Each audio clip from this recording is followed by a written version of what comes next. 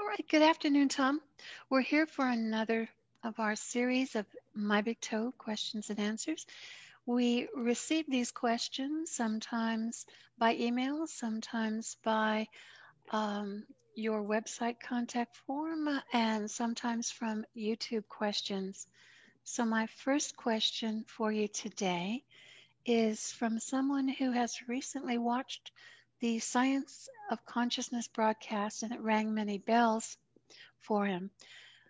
He says, I have studied emptiness and tantric practice as a practicing Buddhist and made a lot of progress towards understanding the mind and ultimate reality. I had a strong grounding in the sciences, so also take a logical scientific approach. The issue that I have is that when I do make progress in seeing consciousness and appearances in true light, this puts my system into a state of anxiety with strong feelings of disorientation and even madness. Once I work through these feelings, I come out the other side with a deeper understanding, but it's a hard cycle. In the video, you seemed at ease with your revelations, although they were challenging. I am wondering if you have any advice on this. And this is from Glenn. Advice, I would assume, means about the very difficult process he seems to be going through in gaining understanding of consciousness and himself and his part to play and so on. I didn't have any such problems. I didn't have times when learning kind of threw me, kind of kicked the foundation out from under me, and I had to regroup. I never had those kinds of experience, so I don't have any practical things to tell you there other than there must be some fear and some, you being ill at ease with yourself for you to have these negative experiences. There must be some uncertainty that what you're doing is the right thing and not the wrong thing. There must be some warring going on inside your mind, whether or not you should be taking this path or that path, or whether the path you have taken is valid and true, or whether it's something that you're walking down la lane and have no idea whether it's valid or true. So there must be some of this going on inside your mind, or you wouldn't be having these difficulties. Now, what can you do about it? I'd say the thing to do about it would be find the fear. Find the fear. Look at the negative feelings you have, the feelings of doubt or feelings of being unsure, or feeling of maybe you're wrong or not doing it right, or that you should do more of this instead of that, but you're not so sure that's a good idea either. So if you're in this argument with yourself and you're not sure which way to go, then it's best perhaps to settle that argument first before going. In other words, before kind of taking that leap, it might be better to settle the disagreement at home first. So look at your feelings of mistrust, perhaps, of yourself, or of maybe the way, whatever that is, defined for you. You might look at the distrust or dislike within yourself, where you are arguing with yourself. You have more than one mind on a subject. You have part of you wants to go one way, part wants to go the other, and each part calling the other part names, that sort of thing. So you need to settle that out. There's fear at the root of that dysfunction. Find the fear and deal with it. That would be the suggestion. And that may take a year or two. But if it does, that will pay off in dividends. When you do start down the spiritual path, you won't have these problems. It won't be a hard thing. You won't be second guessing what you're doing. You'll know what you're doing. It won't be about belief. It'll be about knowledge. As long as your path is primarily about belief, then that's not the right path. It needs to be about knowledge from your own personal experience. And all along the way, you need to check that knowledge. As I say in my book, taste the pudding, see how it plays, see how it's changing you, see what what these attitudes do. How does it, ask other people who know you well, whether they notice any changes. In other words, you have to stop and look at evidence as you go to see what the overall effect is from your perspective and from the perspective of others. Now, that doesn't mean that you have to change because others don't see it the way you do. It's your experience. If it's your experience, it's your truth. Now, you can misinterpret your experience. We can misinterpret any of the data that we get, but that's also part of you coming together as a whole person. So find your true you. Who are you really inside there? And what do you really want to do? And make peace with the part of you that disagrees with that.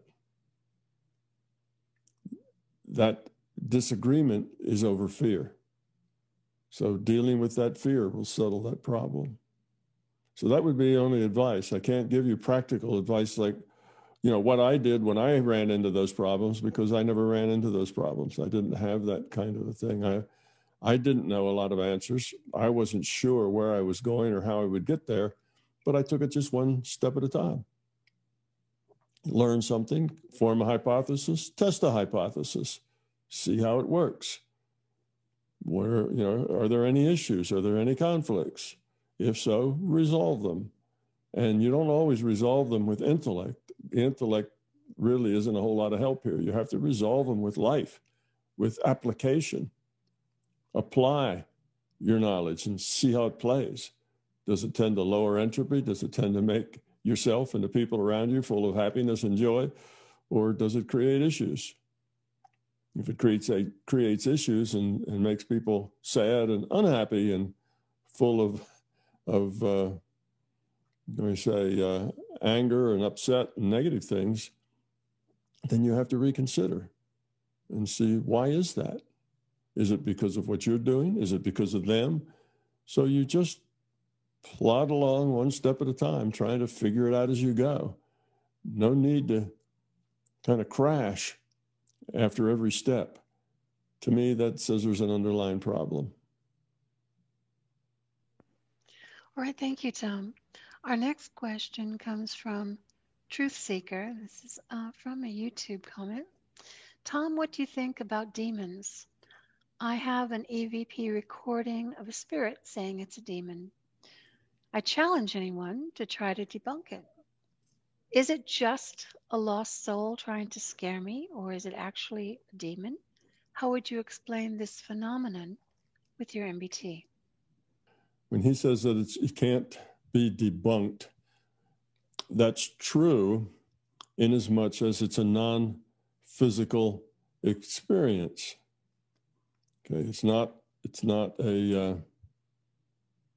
this demon is not somebody that lives at his house, eats dinner with him and his family and goes to school with him. It's not something that is a physical thing, even if it had a physical manifestation long enough to say a sentence. So if it's primarily non-physical, then we're not going to debunk it with any physical arguments. That's silly. You cannot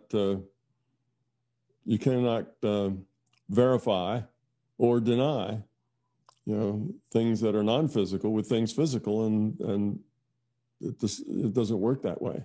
These are two different areas.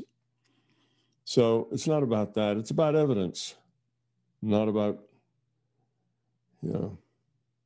true or false, or, truth and debunking and that kind of stuff. That's not even a point. It's about what kind of evidence do you have? What does it take to make a demon? Well, you got a voice somewhere, and I'm not sure what your EV whatever is.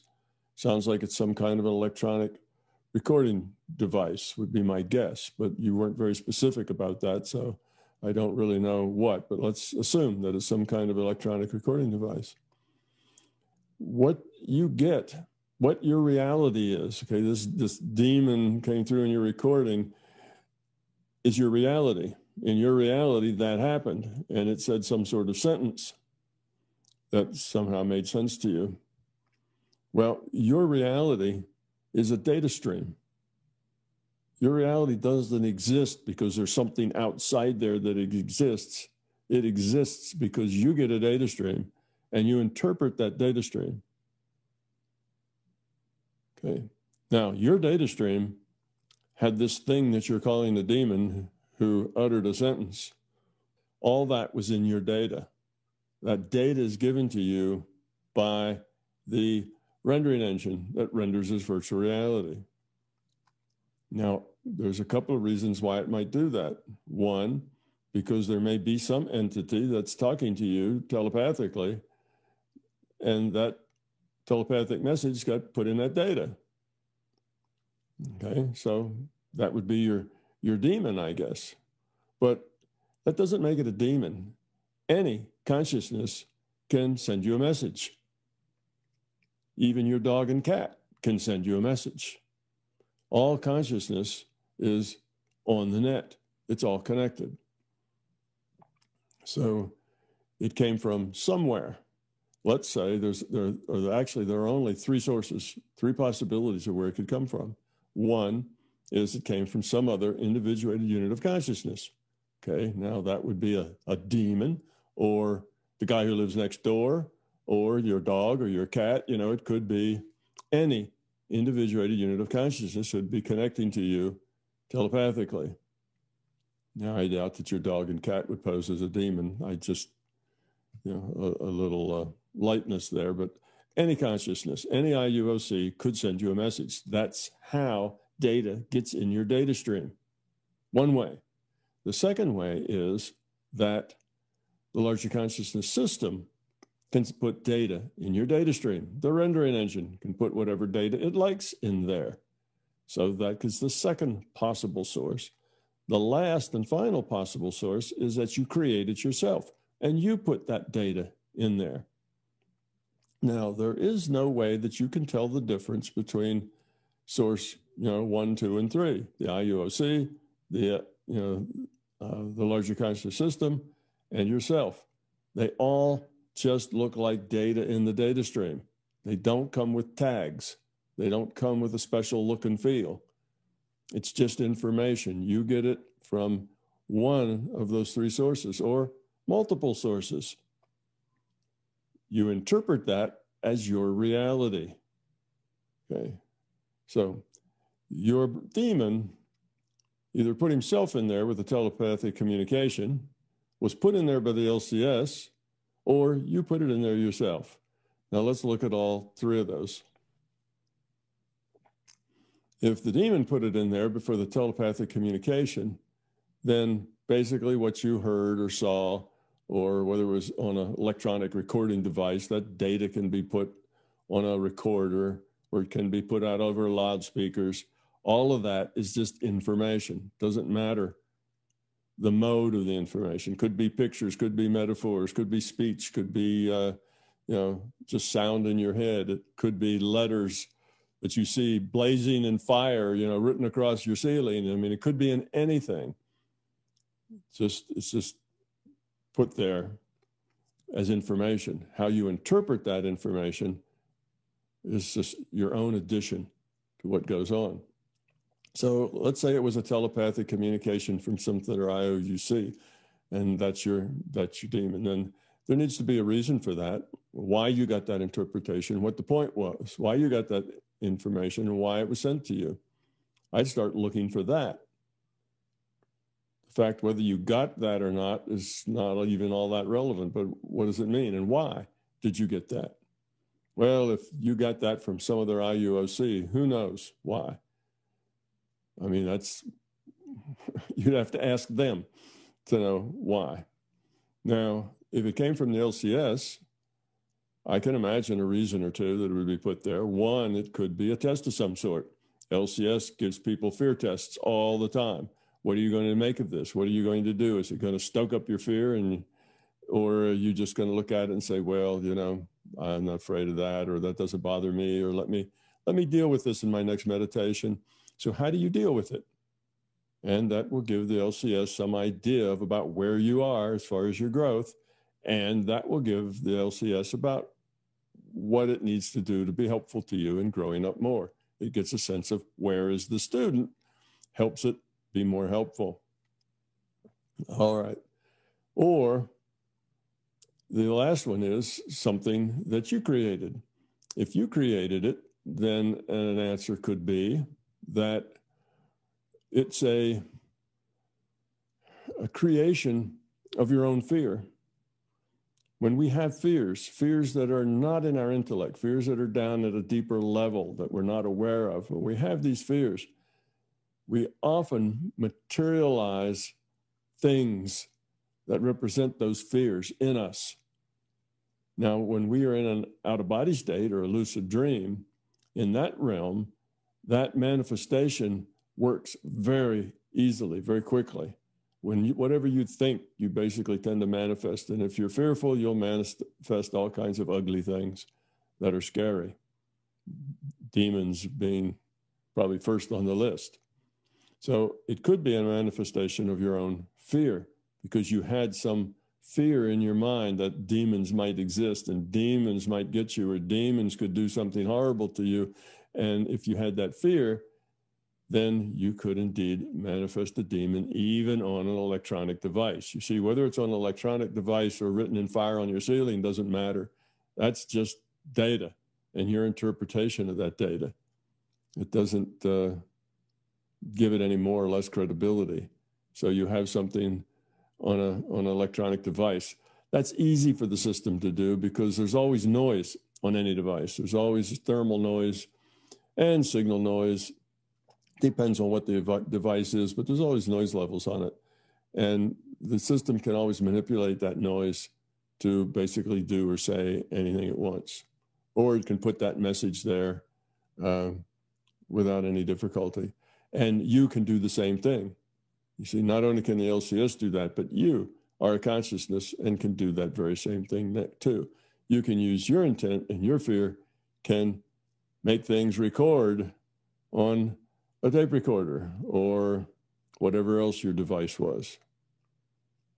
You can even see the flames on the ceiling if that's what your consciousness, if that's the way it portrays it, you can see that.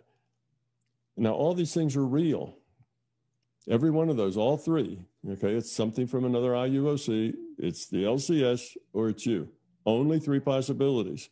Every one of them is real. It's information. Nothing's more real than information. So whether you're the source or the LCS or some other IUOC, all three are equally real. They're information. There's a lesson in there for you, and that's how you deal with it, what you do with it. Does it instill fear? Does it instill a desire to know more, to study it, to interact with it, to connect with it and see what's going on there? How do you interact with it? What do you do? You could do any number of dozen things, how you interact with it. And each one will tell you something very important about yourself. So that's the way I would look at it if I were you. Okay, well, thanks for answering that fun question. The next question is, I've been trying to heal myself for a while, but it seems that my subconscious fears always get in the way and I cannot make any progress. For example, if I imagine a white healing light on the gingerbread cookie man, that's usually your example of how to go about a healing. In my mind, the light is always immediately overrun with blackness in one way or another. This happens with the other healing tools and with other people that I try to heal as well. I have a heart condition that is a weakness of the sinus node in the heart. It makes my heart beat a little too slow and causes dizziness tiredness, etc. I'm 23 years old and sometimes feel like I'm 80. Is it possible to heal such things? Do you have any advice on this?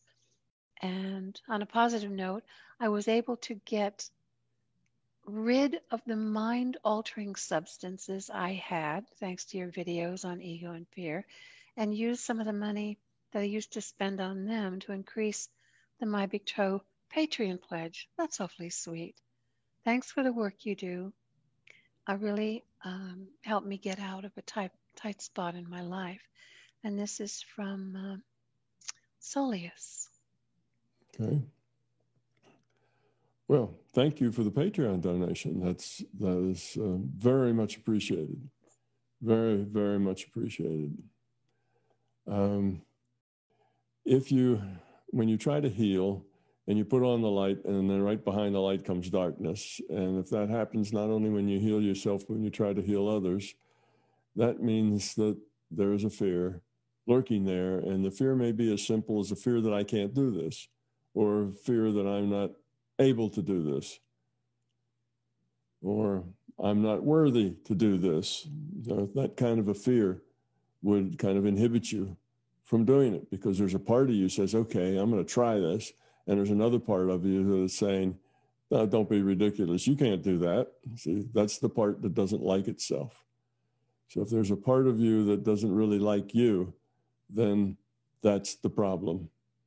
And that is also probably the root of many problems that you've had in your life, would be the fact that there's parts of you that don't like you, that you have some negative attitudes towards yourself, not being good enough, not being,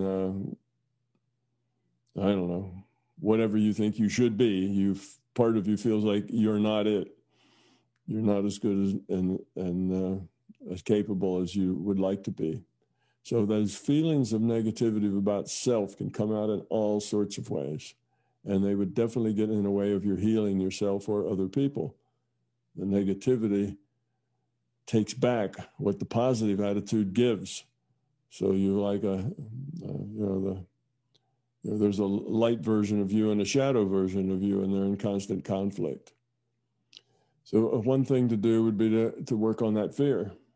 Try to deal with those fears, because almost certainly what you will find is that it's not true that you're inadequate or not good enough or unworthy. That's not the case. The case is that you just believe that about yourself, and that belief came from experiences that you had when you were probably much younger, 2, 3, 4, 5, 6, 8, 10 years old. We often, because of the way we're treated, because of things that happen, because of circumstances, we come to those kinds of beliefs. And then we carry them with us the rest of our life and struggle with them. So if you meet that, if you get to that fear and you face it, you will find it will disappear like smoke in the wind. It'll just evaporate and become nothing, because there's nothing really there other than your own belief that it's there. So that's one practical thing you can do, is try to work on getting over that fear. You need to do things that increase your self-esteem and that increase your self-confidence. So whatever those things are, you should try to find those things that you do well, friends that you do enjoy being with and who enjoy being with you, things that will help you find positiveness. So always be positive. So if there's anything in your life that's feeding you negativity, it'd be a good idea to let that go. And if that happens to be an individual or a family or a roommate or whatever, then it would be a good idea to let that go. Let that go as much as you can.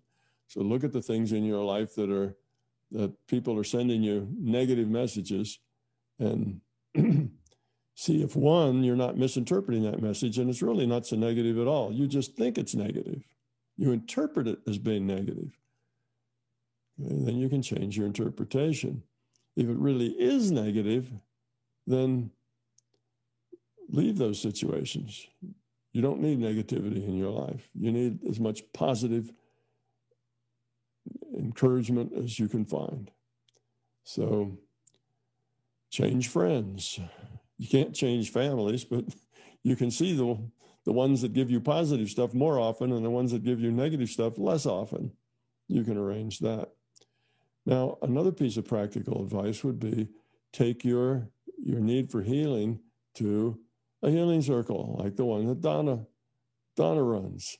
So get in touch with Donna here, who's doing the interview, and she will add your name to a list, and you will have a whole selection of healers who will work on you. And when they do, you will feel better. You'll feel good. Your self-esteem will grow a little bit, and you'll feel more confident.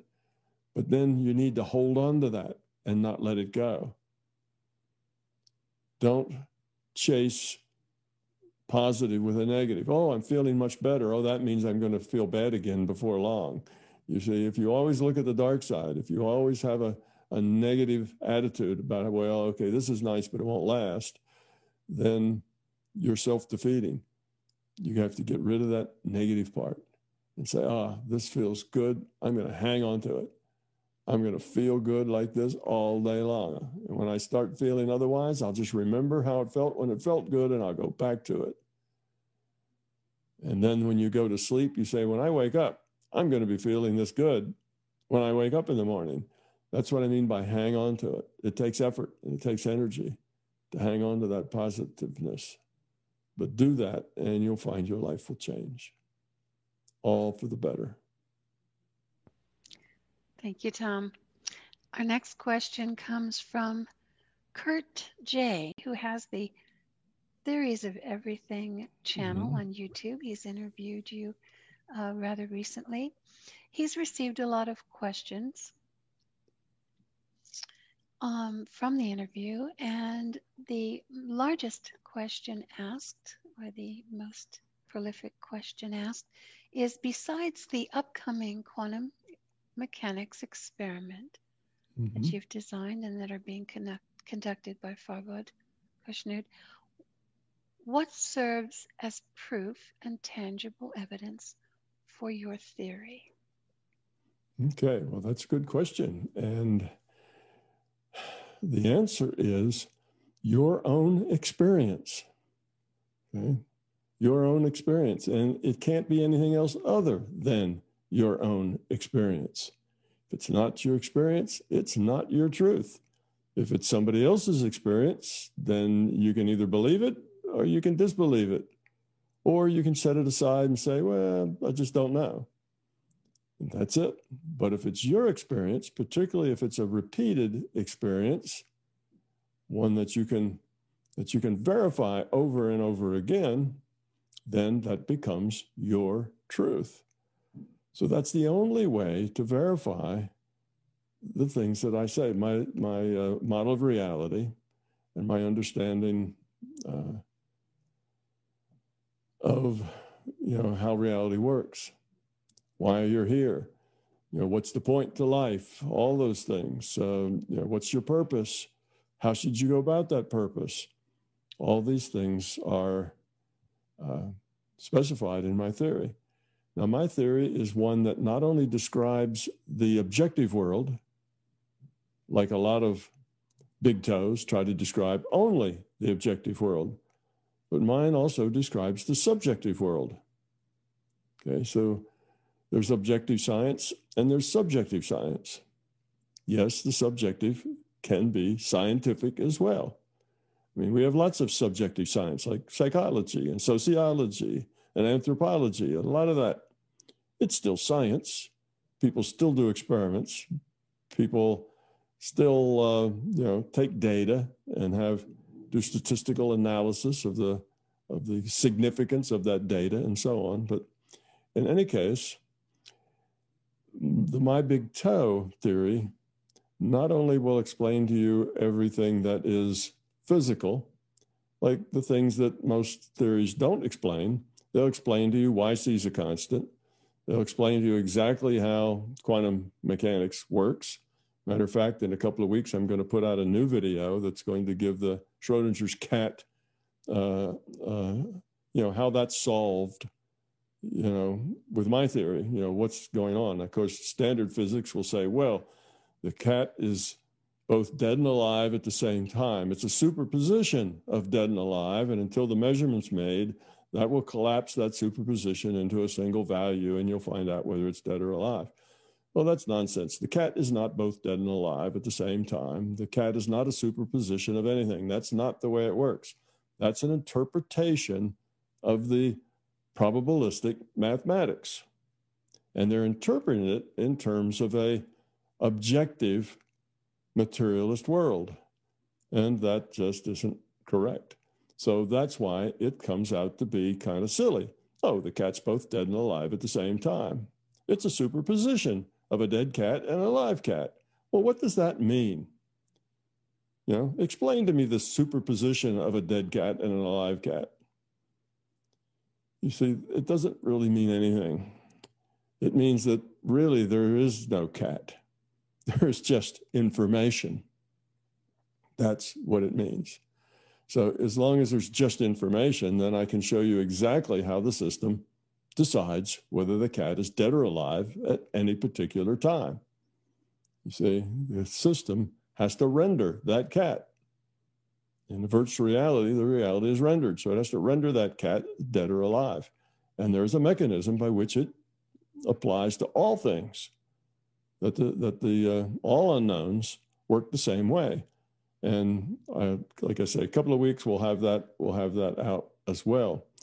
The system, and I've talked about it. It's not a big mystery. I've talked about it in many of my talks. The system takes a random draw from a probability distribution of the possibilities. That's how it decides what the unknown is going to become unknown when it's measured.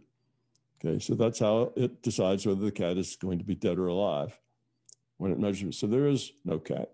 The cat is not both dead and alive. The cat is just information.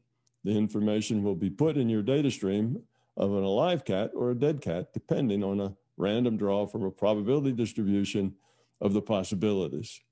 So anyway, but that also describes in physics things that generally are not known. There's lots of things in physics that are mysterious, that are, what do we call them, paradoxes. Lots of things. Not only is there dark energy and dark matter and things like that are suspicious. What does that mean? How does it get that way? Why is it doesn't interact, but only does this one thing? Well, it explains that sort of thing. It explains where time comes from. Where does time come from? Where does space come from? Where does charge come from? I mean, what are the sources of these things? Physicists know that, well, there is space and there's time and there's charge and there's spin and there's a whole, there's a list of these things. There's mass, there's gravity, but they don't tell you where they come from.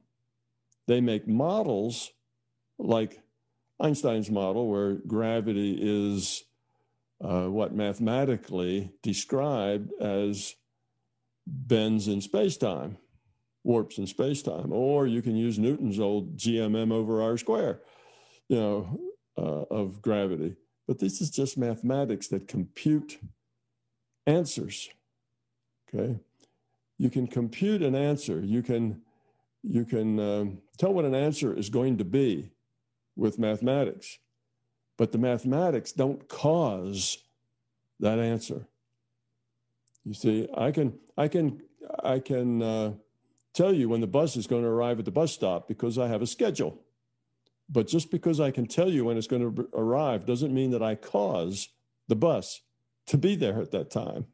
See, there's a difference. Well, mathematics computes when the bus will arrive. It computes the answer, okay, but it doesn't cause it.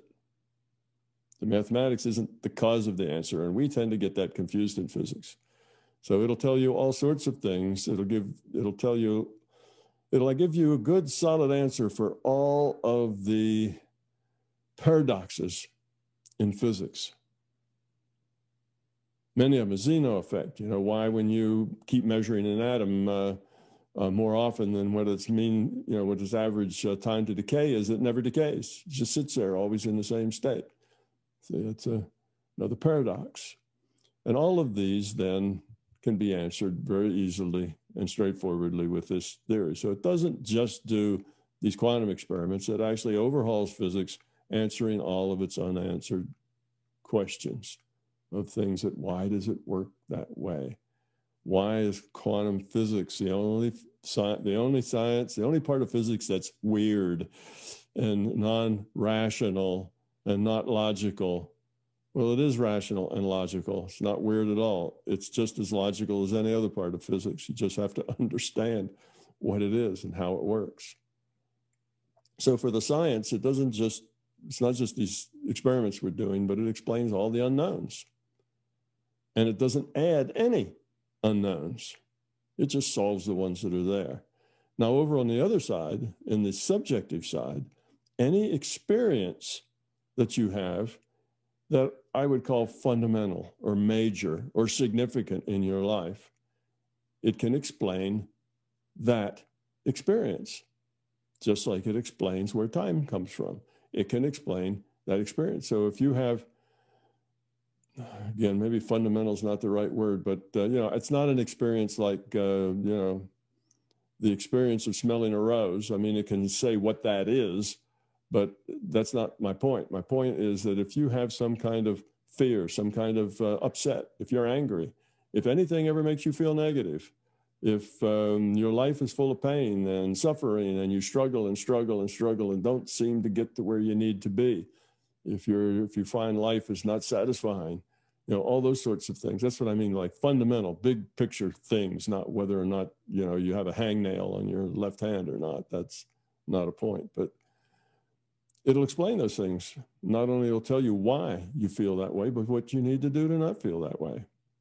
And then you need to basically follow the advice. If you understand the theory, if you apply that theory to your own life, you will find that it changes you. And if you were unhappy and miserable and struggling, you'll find that you're full of joy and happiness and you're not struggling anymore. So that's the basic, you know, it's not proof. It's just evidence. Science doesn't do proof. Whiskey does proof. Logic does proof. Math does proof. But, you know, science does evidence.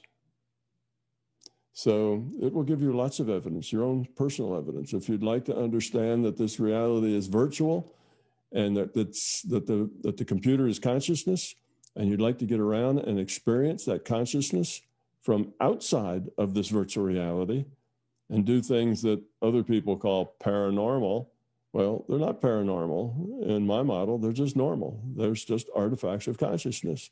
If you learn how to develop your intuitive side so that it is just as reliable and just as accurate as your intellectual side, well, you can do that too.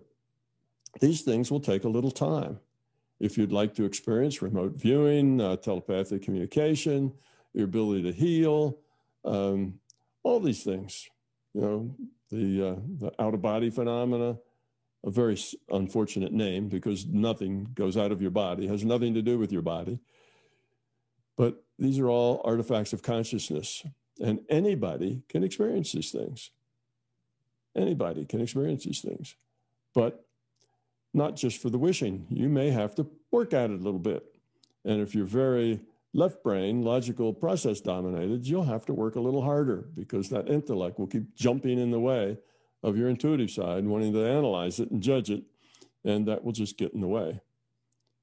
There is a time for analyzing and judging, no doubt, but only after you have collected enough data to be able to analyze and judge. So that's where the proof is. The proof is in your own experience. The proof in physics is all those things that physics doesn't understand now that are explained well by this theory. Even chaos theory is explained. Why does it work that way? Why do you have these little islands of calm amongst torrents of energy and this chaotic behavior? And it'll explain how that works. What's the basic fundamental reason behind that? Well, we know that a couple of differential equations will do the math that creates that, but we don't really know why that should be a fundamental attribute of reality. So it's a big toe. Big means it covers the objective and the subjective. So it's an actual theory of everything. And that means that it should be able to explain everything. Now, it won't explain, why you burped after you ate that, that last taco. It's not that level. It only is going to explain things that are fundamental, to the big picture. So when I say everything, don't go wild on that. It's everything fundamental and foundational is what it's going to explain. And the only way to get there is to apply it to your own life, because you could listen to me talk about places I've gone, things I've done, all day long, and it won't mean a thing to you. As far as you know, I'm just making it all up, or I'm having a hallucination, or both. It doesn't mean anything to you. It's only significant if you do it yourself, and you can. Just give it a few months, even 5 days. I have these little sessions. I teach people to do these things in 5 days, and most people do have successes in doing them, even within 2 or 3 days. So you just work at it a little bit. So if the truth is important enough to you to spend, a few weeks or a few months to determine, whether something's truth or not, then you won't have any trouble with this theory and verifying that it is the way that I say it is. I've had thousands and thousands of people, have done this, and it's not that hard to do. So you can too. So everything fundamental in your life, the experiences that have been your big downers and your big uppers, the things that meant a lot to you, there's reasons why those things meant a lot to you. It's not just random, and it's science. You can understand them. So that's how you find out whether or not this is it. You got to, what I say in my book, you have to taste the pudding, try it, apply it, and it will change your life. And if it doesn't, well, burn the book and forget about it. But there's a very high probability that if you actually conscientiously try it, it will change your life. It definitely will, Tom. Thank you. The next question is from Noem. I've watched multiple videos on ego and superego. I wanted to know your thoughts in situations that are abusive. When there's verbal, mental, and physical abuse and emotional, I know you spoke about accepting someone as they are and unconditional love. How does someone handle a situation like this and deal with the anxiety and the fear? Okay, well, it depends on, that abuse that you talked about. If it's physical abuse, if somebody hauls off and smacks you, and it's not just a one thing that happens because they got upset one time, but it happens frequently, they do this again and again. Well, the best way to deal with that is to get out of that situation. It's not a healthy situation. That is not the situation where you turn the other cheek. That's the situation where you withdraw and run and try to never put yourself in that situation again. And it would be worth thinking, why did I end up in that situation to begin with? Because often there's reasons why you ended up in that situation to begin with. And if you don't work out those reasons, you'll just likely put yourself back into a situation like that again.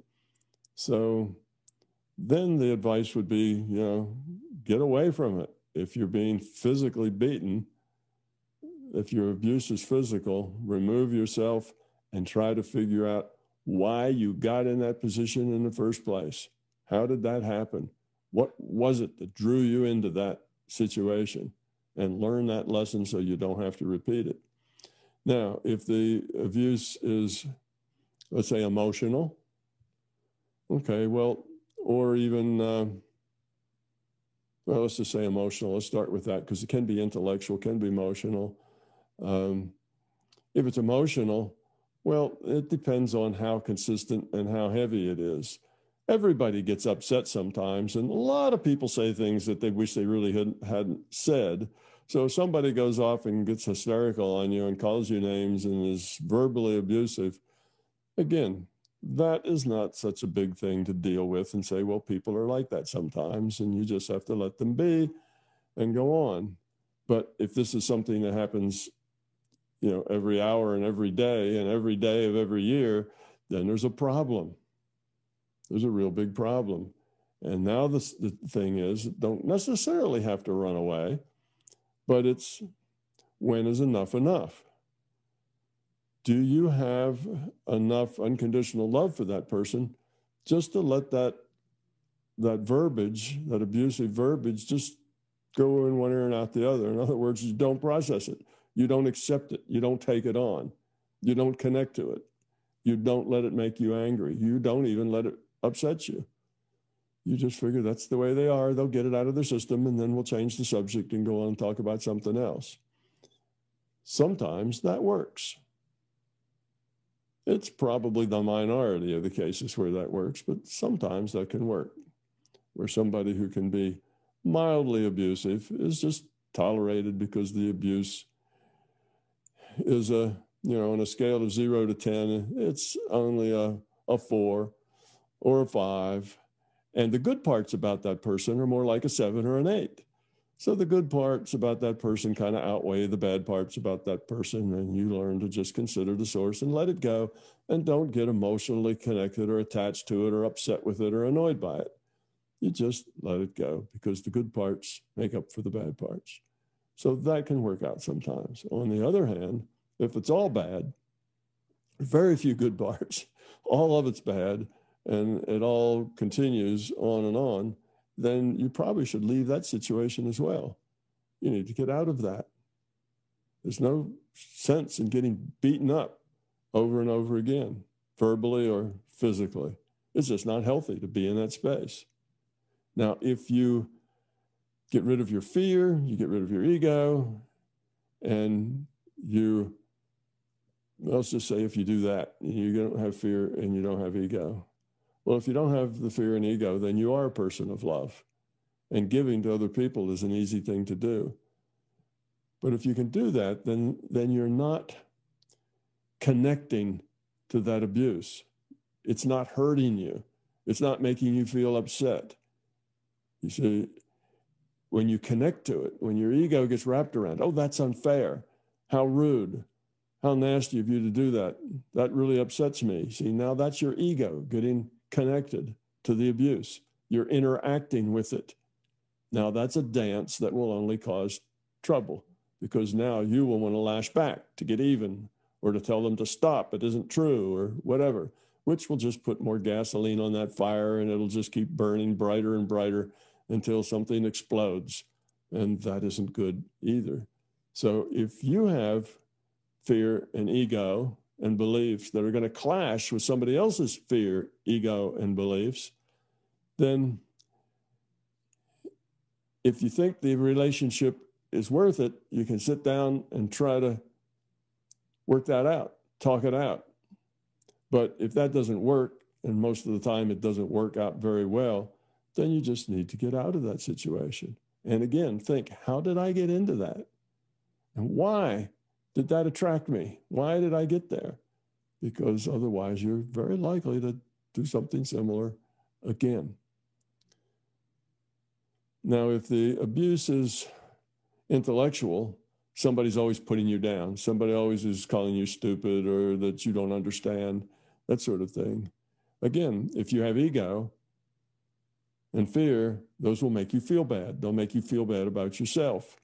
And if you just stuff it inside, you'll get more and more resentful until one day you'll explode. You should not do that. You should get out earlier before you explode. If you don't have that fear and ego, then they'll just roll off of you like you're Teflon coated. You know, those things won't affect your self-esteem. They won't affect your confidence.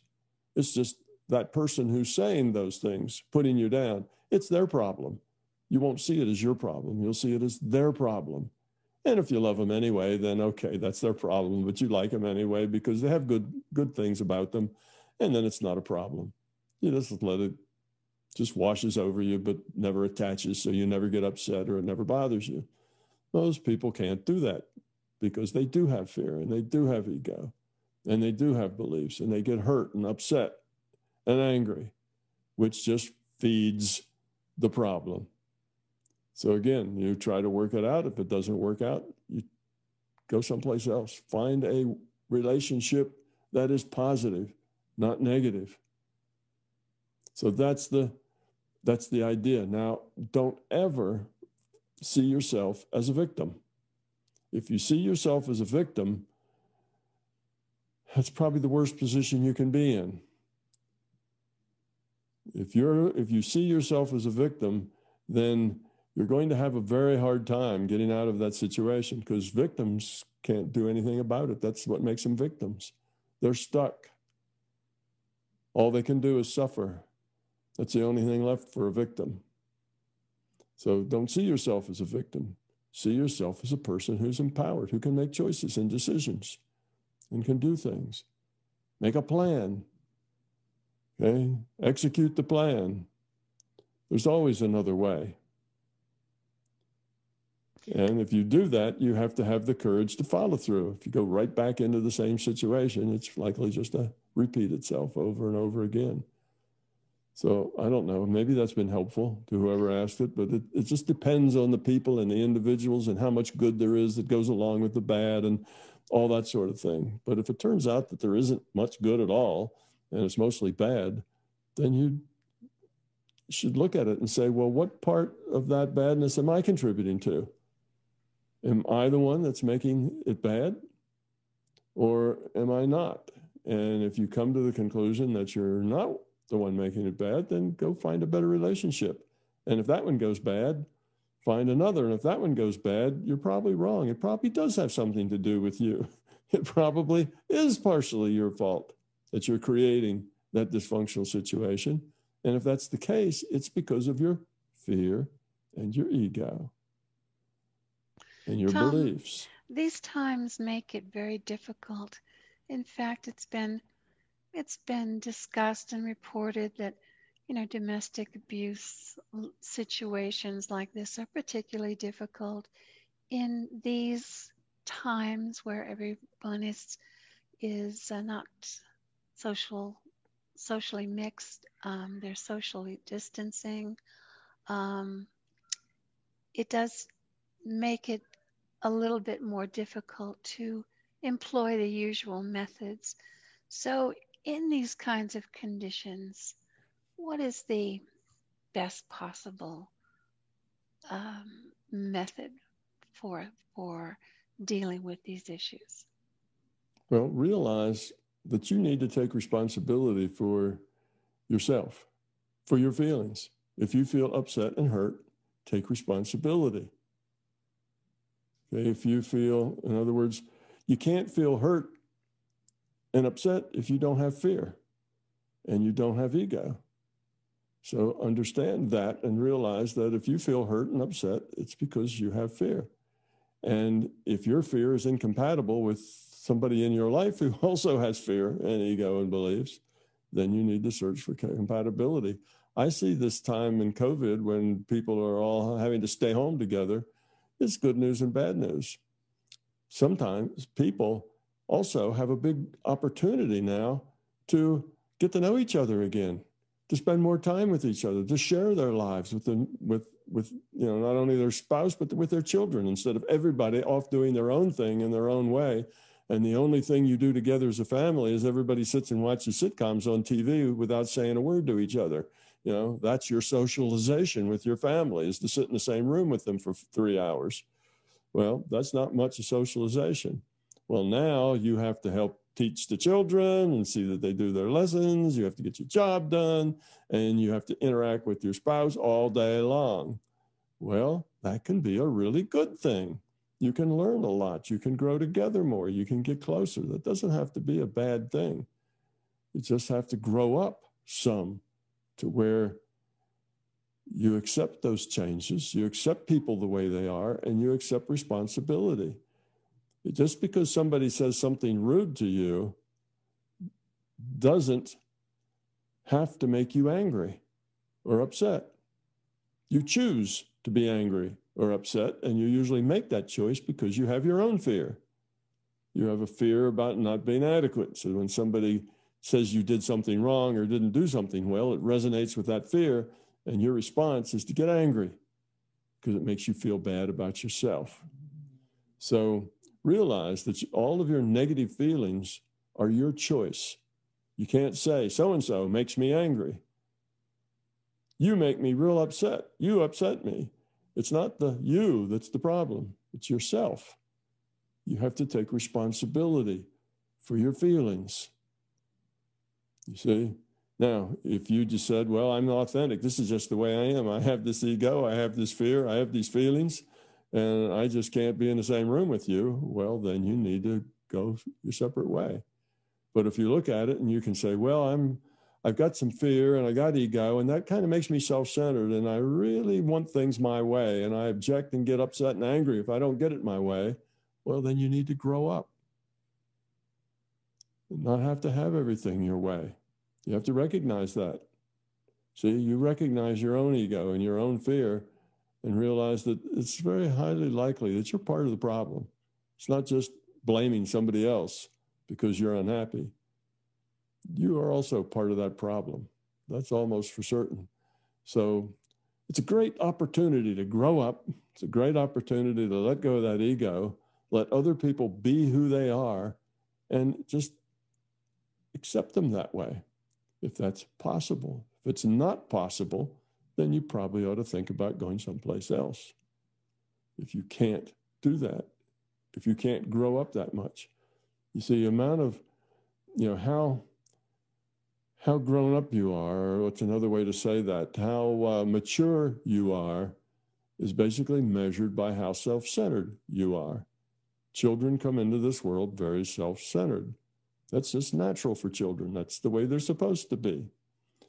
And as they mature, they get less and less self-centered.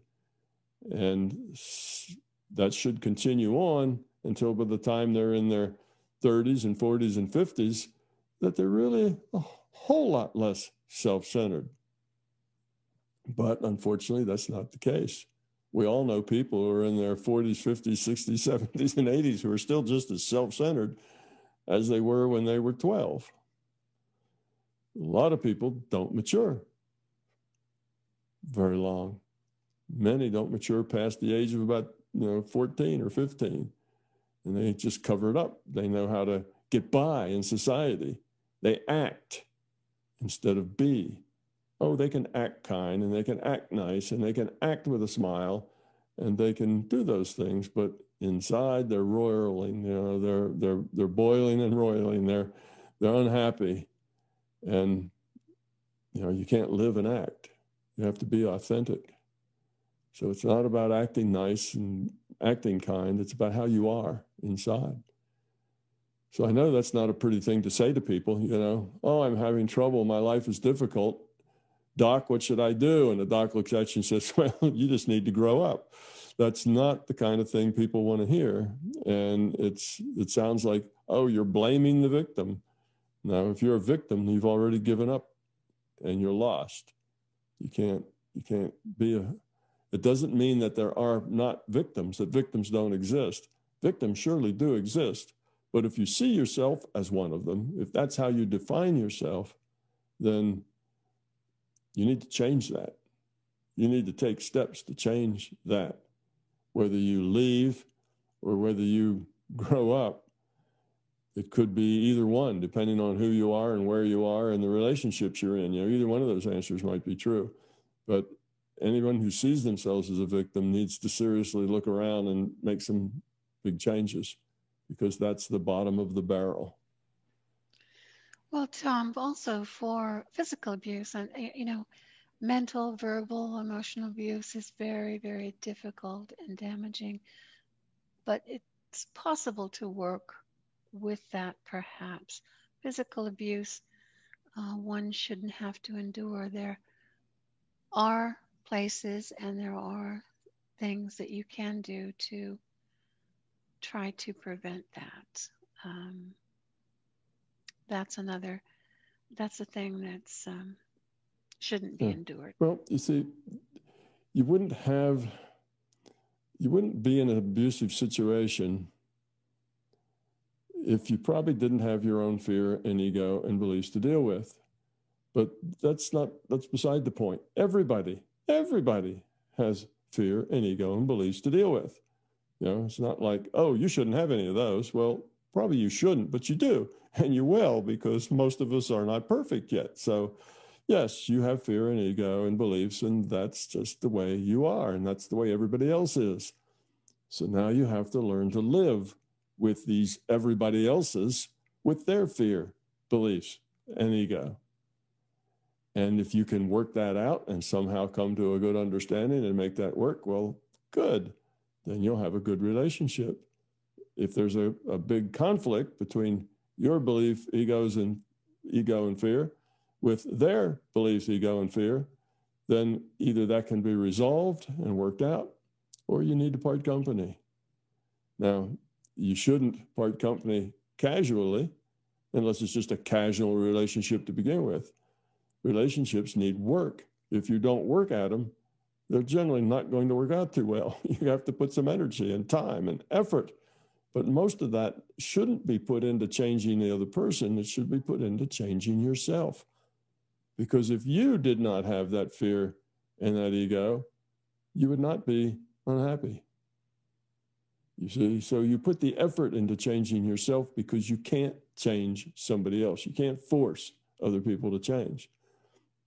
So, okay, you got fear, belief, and ego, and so does everybody else in your life.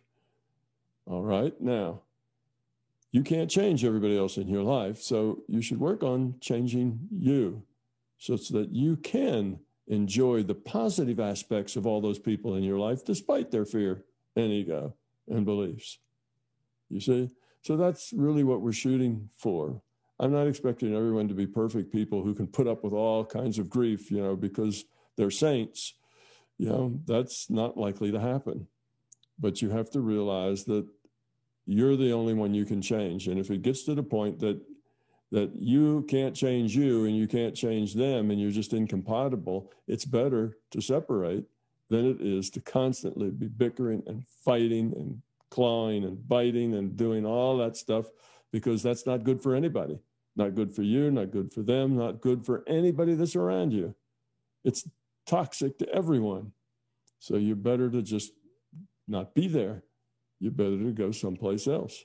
So since good relationships take work, most of that work means working on yourself, not working to fix somebody else. If you're working to fix somebody else, you're going to stay frustrated and unhappy.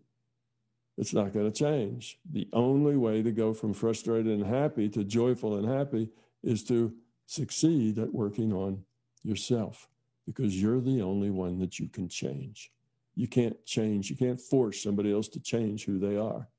You see, that's the point. So you're between a rock and a hard place. What are you going to do? Well, the only thing that you have the ability to do is change who you are. Everything else will just frustrate you. So it's not that, well, you're the one that has to change. I don't mean that way. It's not a comparison between you and somebody else. It's just that you're the only one you can change. And if you think this relationship has potential, then change what you can, which is yourself, such that the insults just don't bother you.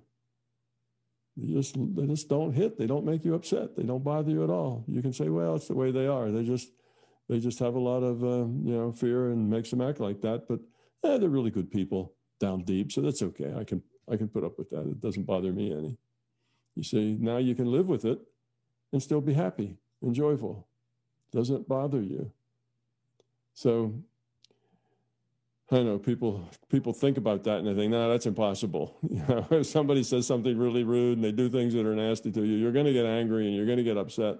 Well, that's because everybody has this ego and all this fear, and that's the only thing they've ever known. They don't realize that when you do have unconditional love, it's really unconditional. It's to love people just the way they are, however they are. But that doesn't mean it's healthy to stay in an abusive relationship. That's unhealthy. And it's unhealthy, again, for everybody. There isn't anybody who wins if you have an abusive relationship. And that's any of those abuses. You're better off alone or better off with somebody else than you are in something where you're constantly fighting and bickering, and it's negativity all the time. That destroys everybody and everybody that's in your immediate circle. All right, Tom. Thank you very much for that. I hope it was helpful. The next question comes from Dondre. One of my recently new favorite quotes from you is when you said, "Your most optimum life is the one that happens to you." I personally agree with this quote. However, there are a few obstacles I run into when trying to fully implement it into my life. The system has indeed made a great VR, virtual reality, in which the majority of things we face will put us on the right path for evolution. And if we let go of control of things, will certainly work for our embetterment. However, in my case, I feel this pressure to change the world for the better and have felt a feeling of being special for a while. These feelings lead me constantly to seek ways to get ahead in life, to at least gain the financial freedom and influence that would assist me in accomplishing my goals. Whenever I adopt the philosophy of all is as it should be, I feel at peace and as if accepting all makes perfect sense. That is, until the feelings of wanting to change the world pop up. When I say, if it's meant to happen, it'll happen, for things besides the goal of ultimately making the world a better place, I'm content. However, when it comes out to letting go of whether the goals most important to me come to fruition or not, it really hurts. It hurts to see what I think would be great opportunities seemingly pass by, and it hurts to know that there are situations in which the LCS could help but doesn't in the way most would expect. I know many of these choices chosen by the LCS are for the overall lowering of entropy, but when you get hit with a stick so often and finally get a taste of the carrot that isn't the reward you wanted, it's hard for me not to feel wrong to some degree. I've been working towards a good goal. Why I can't be rewarded with a more noticeable progression, since I myself am still skeptical to some degree of whether I'm even doing it right. I want to completely surrender, but I haven't gained sufficient evidence in order for me to trust the LCS with support of that goal in particular. Sure, I can be happy right now if I just let all of it go, but my beliefs make that hard to do. And the fact that I feel my goals are valuable to the system as a whole make it hard for me to accept the possibility of them being put on the back burner. I want to live in a world where everyone's dreams can come true and coexist simultaneously. Me letting go of my dream share feels wrong, especially since I wasn't the only one who asked for such aspirations. I just accepted and embraced them. I know there is possibly many flaws in this line of thinking, but why can't the LCS just toss me a couple more carrots, since it would be beneficial to see if I'm truly on the right path? Thanks, Tom. Well, humor is an awfully nice way to look at it. Yes. Okay. Well, Okay. when you know, when you just let things happen, okay, the idea of surrender, and you're just going to let things be the way they are, and realize that, when you stop trying to control things, everything works out just the way it is best for your own growth and for other people around you. But that does not mean that you should become just passive. That's not saying that what you should do is just, find a stump and sit on it and watch life go by. It's not like that. You should be active. You should have your dreams and you can work toward them. There's nothing wrong with that unless your dreams take you someplace that's unethical and immoral. Then those wouldn't be good things to do. But as long as where you're going with those dreams is not unethical and immoral, then why not? Of course, you can have your dreams and you can grow up at the same time. Those are not incompatible. When I say that that everything that happens, is happens for the best. You can say, you get what you need and deserve. All these sayings really are saying the same thing. Stop trying to control things and just deal with what comes by. But they don't mean that you should be passive. If you want to help save the world, well, put your shoulder to that wheel and start pushing on it. Okay? If you realize that it's not really helping the world, it's hurting the world, then stop. But don't just sit and do nothing. You have to interact with worlds. You have to embrace reality. You have to get involved. You have to get connected. Life is not for you to just sit down on a stump and watch it go by. You need to be a part of it. You need to interact with people, have relationships, have responsibilities. All these things are important. And as you do these things, you can learn to be more spiritual, to be more relaxed, to be happier, to accept things. And now what we mean when we say let things go doesn't mean that you don't care about how anything is. It means you're letting go of your ego. You're letting go of your need to control. I need things to be my way because my way is the best way. My way is the way it should be. And everybody thinks that. Every person on every side of every issue feels like their way is the best way. Okay? So we want you to let go of the ego, let go of the fear, let go of your beliefs, but engage in everything.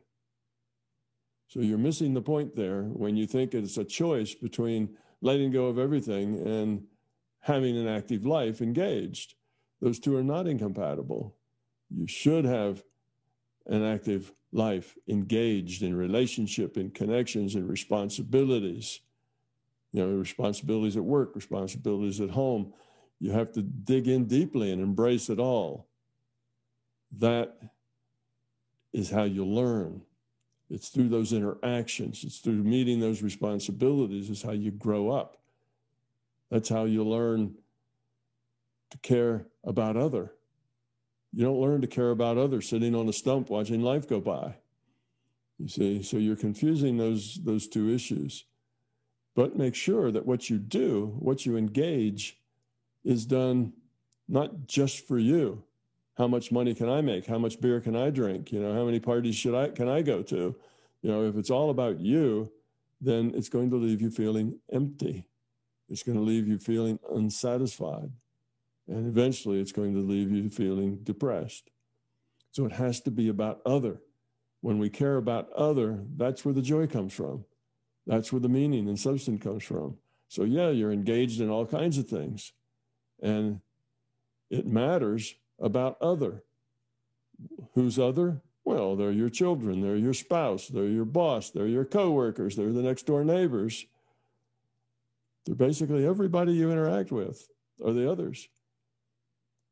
And the idea is, well, what can I do for you?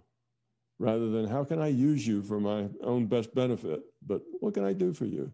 Oh, the elderly couple live next door. I'll shovel the snow off their walk because they're really too old to be doing that kind of heavy work. Old man might have a heart attack, so I'm going to go over and shovel the snow for him. Just because you want to, not because you're trying to act nice, but because you really are nice. You see, if you're just sitting on a stump, you won't have that opportunity to help that old man unless you're engaged with that neighbor. And you talk with him, and you know him. You even know that he has a heart problem sometimes. So engaging is important. Dreams are important because they guide that engagement. But all through that engagement, you have to be letting go of ego, not letting go of engagement, but letting go of ego. It's not what you're doing, it's why you're doing it. If why you're doing it is to serve your ego, because I want to, because I need to, if it's just about you, then that's not a good reason. It can be about you, but it needs to be about others too. And some things actually can just be about you. You know, you can have a life and do things that you want to do too, but not at the expense of hurting other people to do that. You see? And what will give you joy is the joy you see in the eyes of those other people, that you're able to benefit from the things you do. So let's say you have this ambition and you want to build new gadgets, or you want to whatever it is you want to do. If that's a going concern, it's probably helping people somewhere, because if it wasn't helping anybody anywhere, you wouldn't have any customers. And if you don't have any customers, then you're not going to be doing that very long. So most any job has an endpoint of providing for people's needs in some way.